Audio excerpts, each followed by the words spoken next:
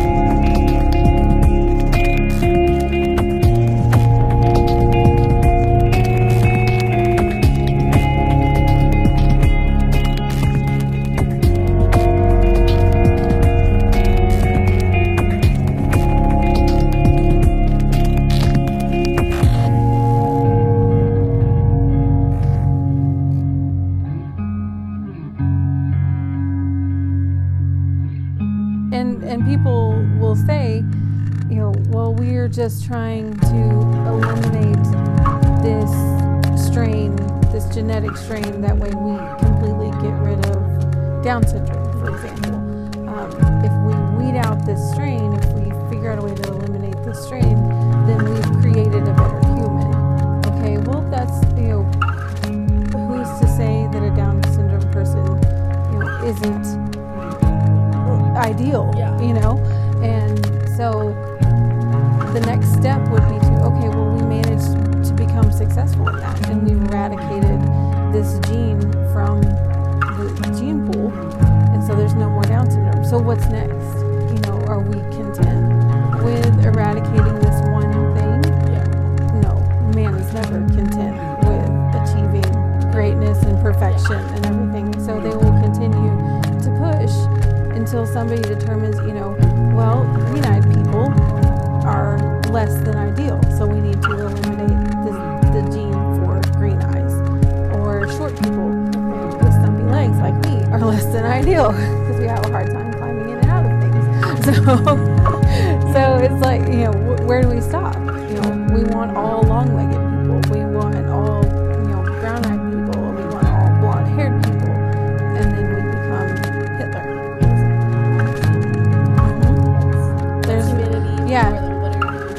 Right, there's no more uniqueness because, whenever you eliminate the uniqueness of appearance and the uniqueness of, thought process and everything, because everybody's brains work differently, but once you start eliminating things, then everybody starts thinking the same as well. Do you think by doing this, do you think it's like a societal thing?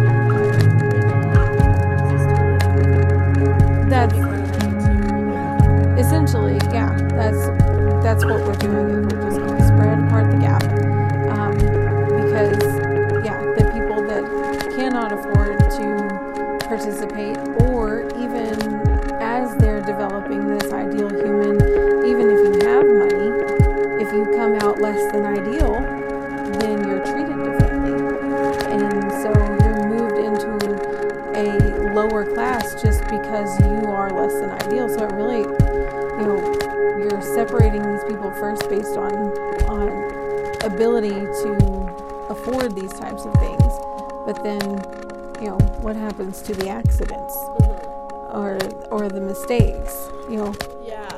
Today in society, someone who is born to a family of redheads that comes out with brown hair is not a problem. It's not a mistake. It's unique, and then, but if this becomes the ideal, then that person becomes a mistake, an error, or less than, and then we seclude them and isolate them and eradicate them eventually. So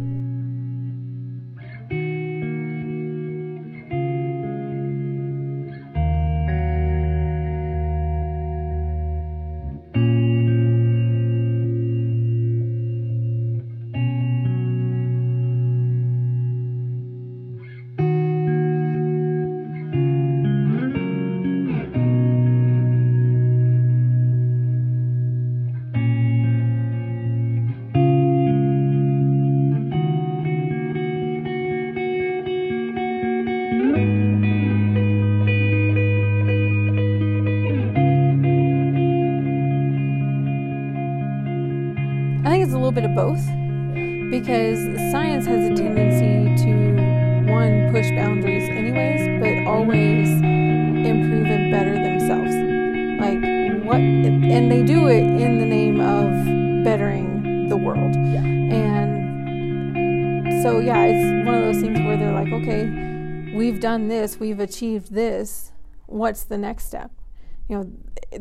There's no contentment there.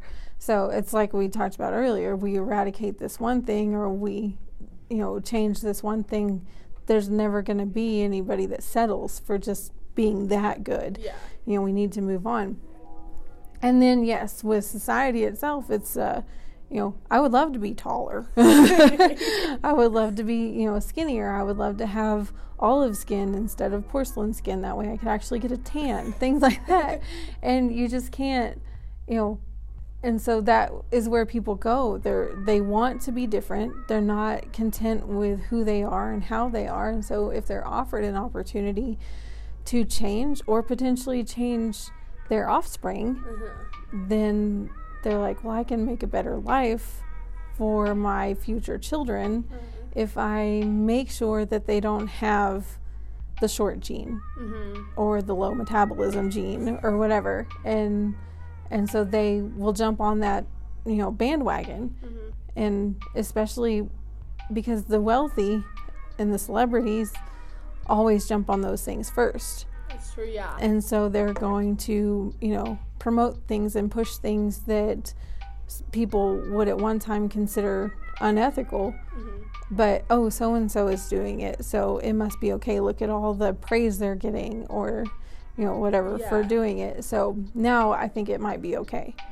So, yeah.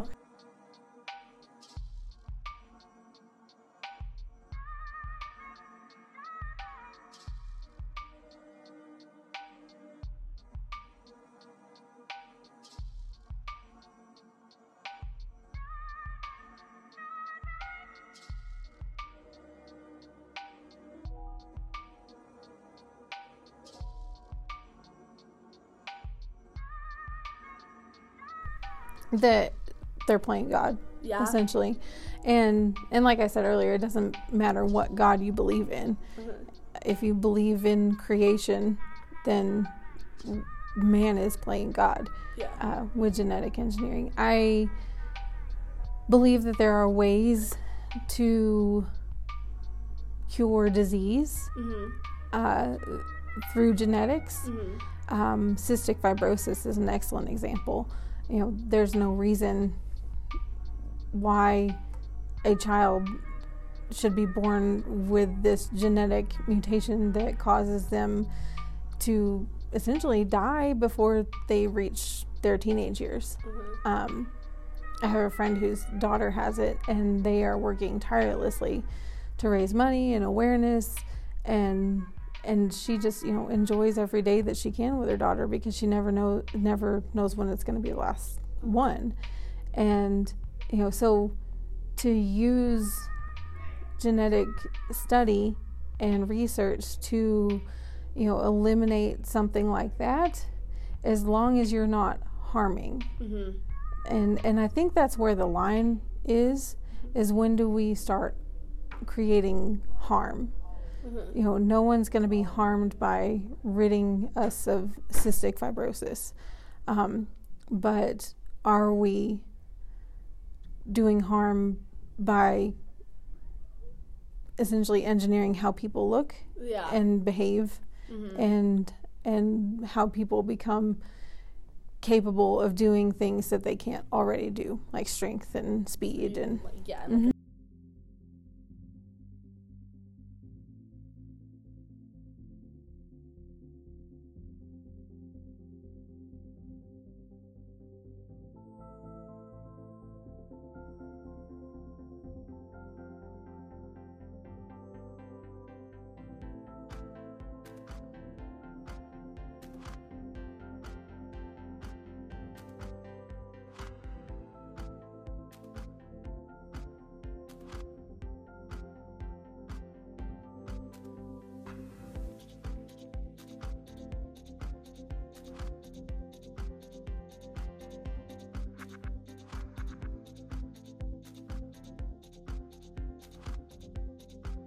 as far as Christianity is concerned, God essentially asks us to suffer in some capacity as a Christian. If you're not uncomfortable as a Christian, you're not doing it right. And so whether it be with your health, with finances, with persecution, it's, even if it's just sacrificing your finances, he wants us to suffer in some way so that he can make us better and whole in the end. And so suffering with cancer, sure, we pray, just God, take the cancer away, please. But no, this is the step in the process. You need to suffer for a little bit because I have a plan to use this in some way. God does.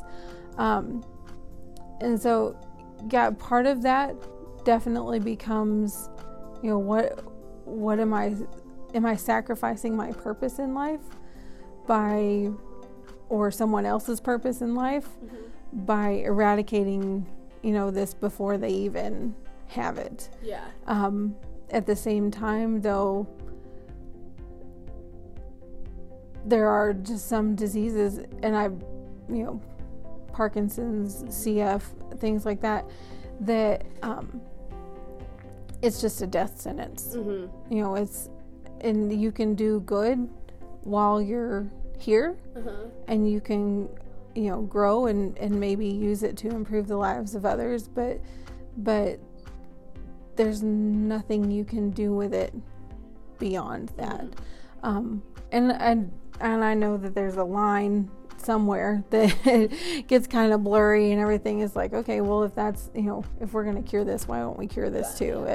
But again, I think it all just comes down to what can you do with the tools that you have, and and when does finding new tools become too much? Yeah, because if we're creating embryos just to use them for research, then you're ending life. And that's unethical.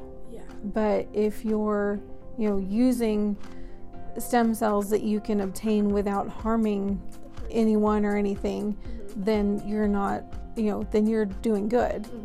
So again, it's where do you draw the line? And a lot of it comes down to what do you believe, when do you believe life starts? And so if you consider a single-celled organism, an amoeba, or a single-celled organism on Mars as life on Mars, then you have to consider a fertilized embryo as life because it's a multi-celled organism. And so by destroying it for research purposes or whatever reason, you're ending life.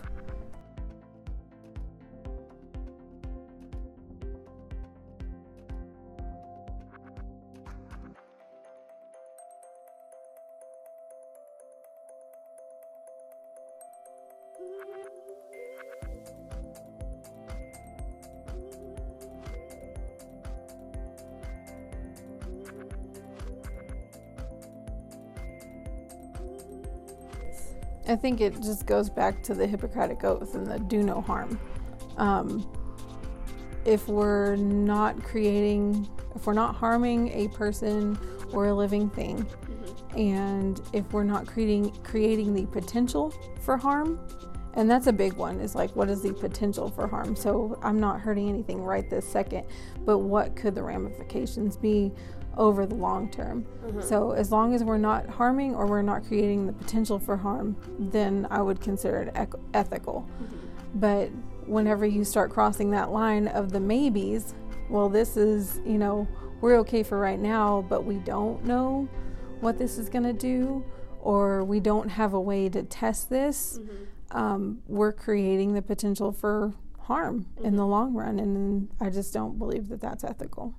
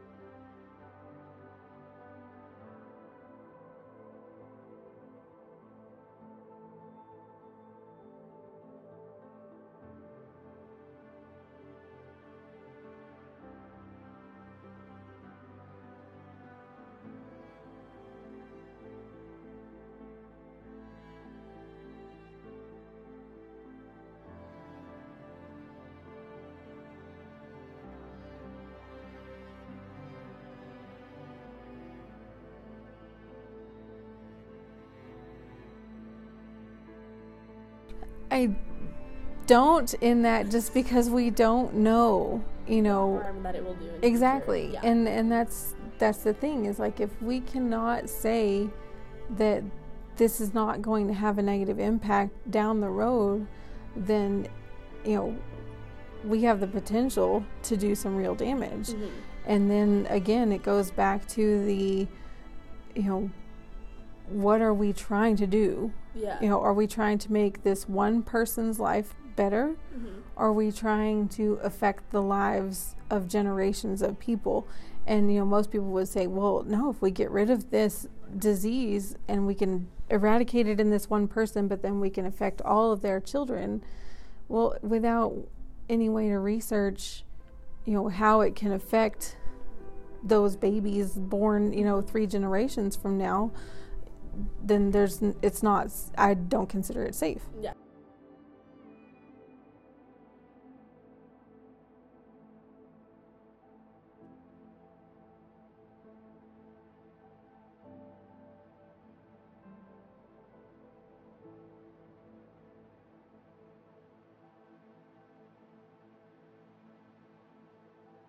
That route. It's just human ambition, and honestly, it's a Western thing. Mm-hmm. Because if you're more focused on where am I going to get my next meal, mm-hmm. and where am I going to find clean water, and is my family safe, mm-hmm. then you're not worried about is my hair too light or too dark, or is my eye color the popular color now, or whatever. Mm-hmm. And so Western society has created this need for constant improvement because we're bored. Everything is given to us all the time. We have all this technology. We don't have to work for anything anymore. And so we're bored. And so we look to other things, like, how do we improve our circumstances if they're pretty much the best that they can be already? Mm-hmm. And what's easier than working out to get thin and fit?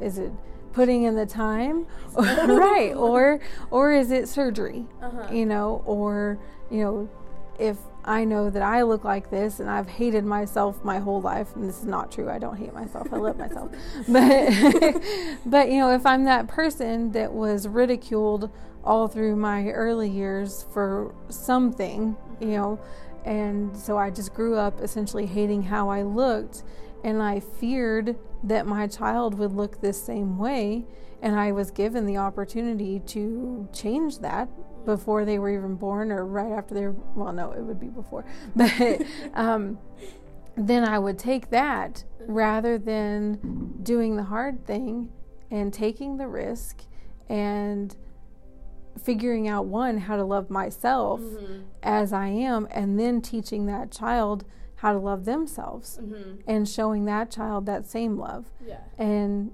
so it's just easier because we're lazy and we're bored, and that's what we do.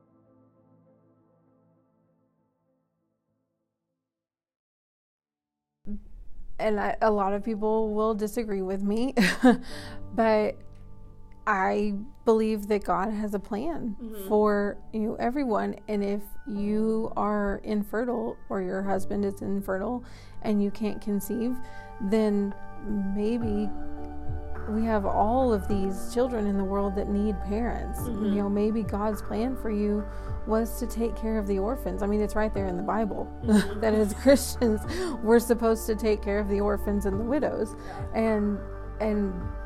but we're spending hundreds of thousands of dollars on these fertility treatments and attempting to create our baby, that is genetically linked to us and looks like us and has our characteristics and everything else.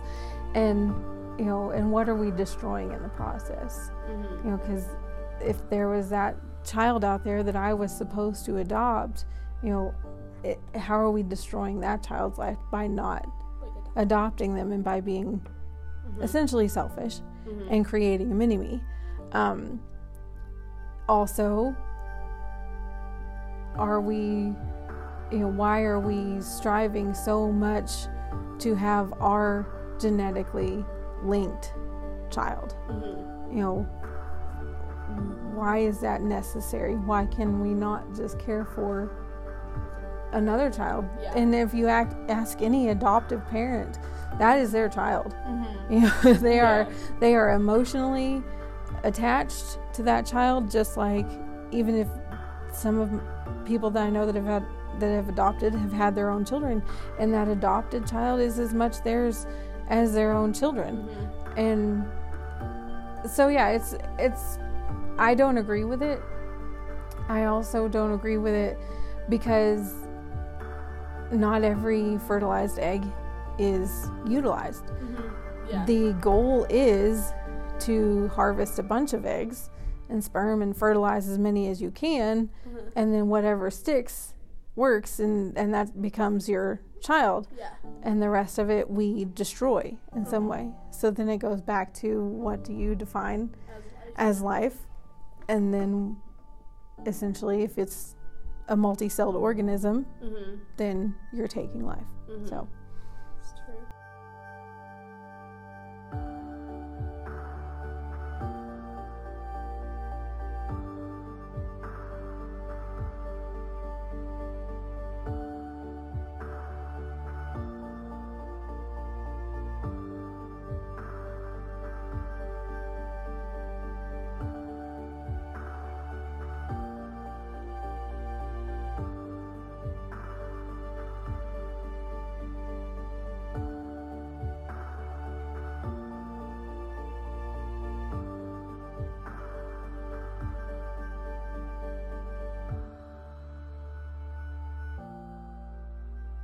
I think the biggest thing that I have learned and gained from all of my studies on ethics, especially biomedical and medical ethics, is to not contradict yourself.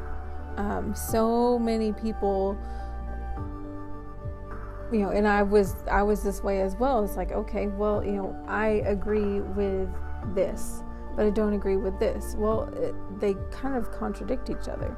So if you're going to determine that a single-celled organism, an amoeba, is life, then a fertilized egg, an embryo, has to be considered life.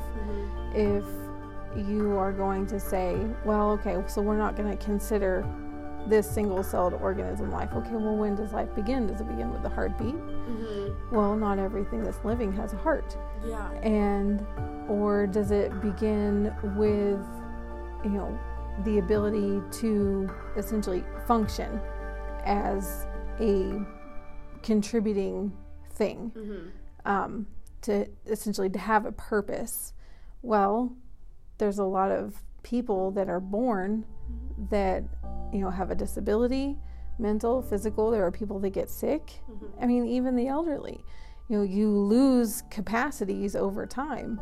And so if this living thing that has a heartbeat but is dependent on other living things to survive, a mother, for example, is not considered life because it's not independent or contributing in some way, then those other people and those other things cannot be considered life either. And therefore we don't have to, an elderly gentleman who, can't take care of himself anymore is sick and struggling. If that baby is not considered life, then that elderly gentleman isn't, and I have no obligation to care for that person. Yeah. And the same with the disabled. And if we're going to insist that animals be cared for and treated a certain way, then we must insist that all life It has to be treated that way. is, yes, yeah. And a lot of people look at Christianity and view it through a certain lens. But as far as Christianity is concerned, our one command by God is to care for life. It was in Genesis. That's why Adam and Eve were put in the garden, was to care for the animals and the plants and the trees and the earth and life. And so if we're not doing this, then we're not obeying. Right. Yeah. Have a personal code of ethics. I mean, and stand by that. And I have found that, and this was something that we did in my ethics class, was create our own personal code of ethics as far as medicine and biomedical issues is concerned. And then that way you can read through it and be like, oh wait, this contradicts this, so I need to change my stance on one of these. And how does this affect all the way from conception to death and dying? And so once you establish that, then you have this foundation to stand on, and there's no question anymore as far as you are concerned personally. And I think that's just it, is that people go from topic to topic and they develop an opinion or idea based on that one specific thing, but they're not comparing them to other issues and other beliefs they may hold. They're just addressing that one specific thing. And so if you line everything up and look at it all and say, okay, I can't contradict anywhere in this spectrum of where I stand on things. And so then you can see, okay, here's my foundation. Here's where I stand on all of this. I don't believe that my opinions or my feelings need to have an impact on anyone else's. You're free to be who you are and do what you do. But as far as genetic engineering is concerned, when do your beliefs and what you're doing for research or whatever start having an effect on someone else or a potential someone else? And that's where the fuzzy area starts, and where the line that I won't cross is that I can do whatever I want with my body, but whenever I start doing things that affect someone else in now or in the future, then I've crossed a line. Yeah.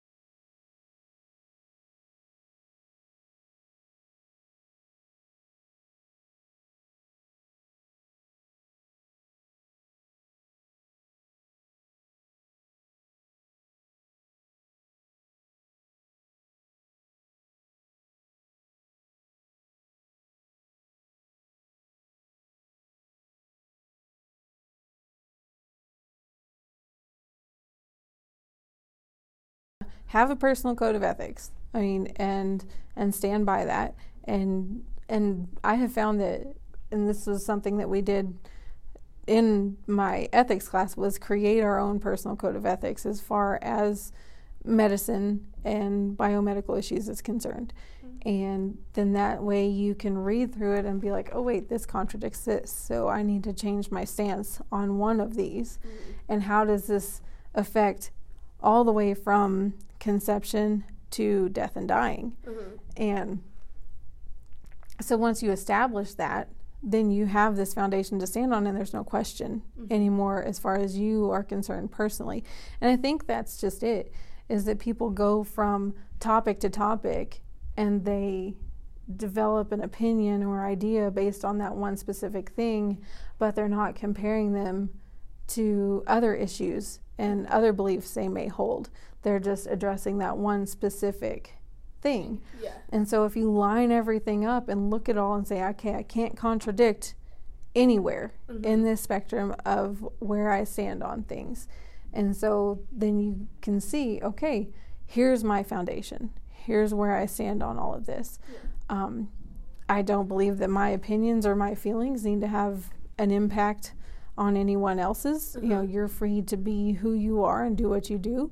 But as far as genetic engineering is concerned, when do your beliefs and what you're doing for research or whatever start having an effect on someone else or a potential someone else?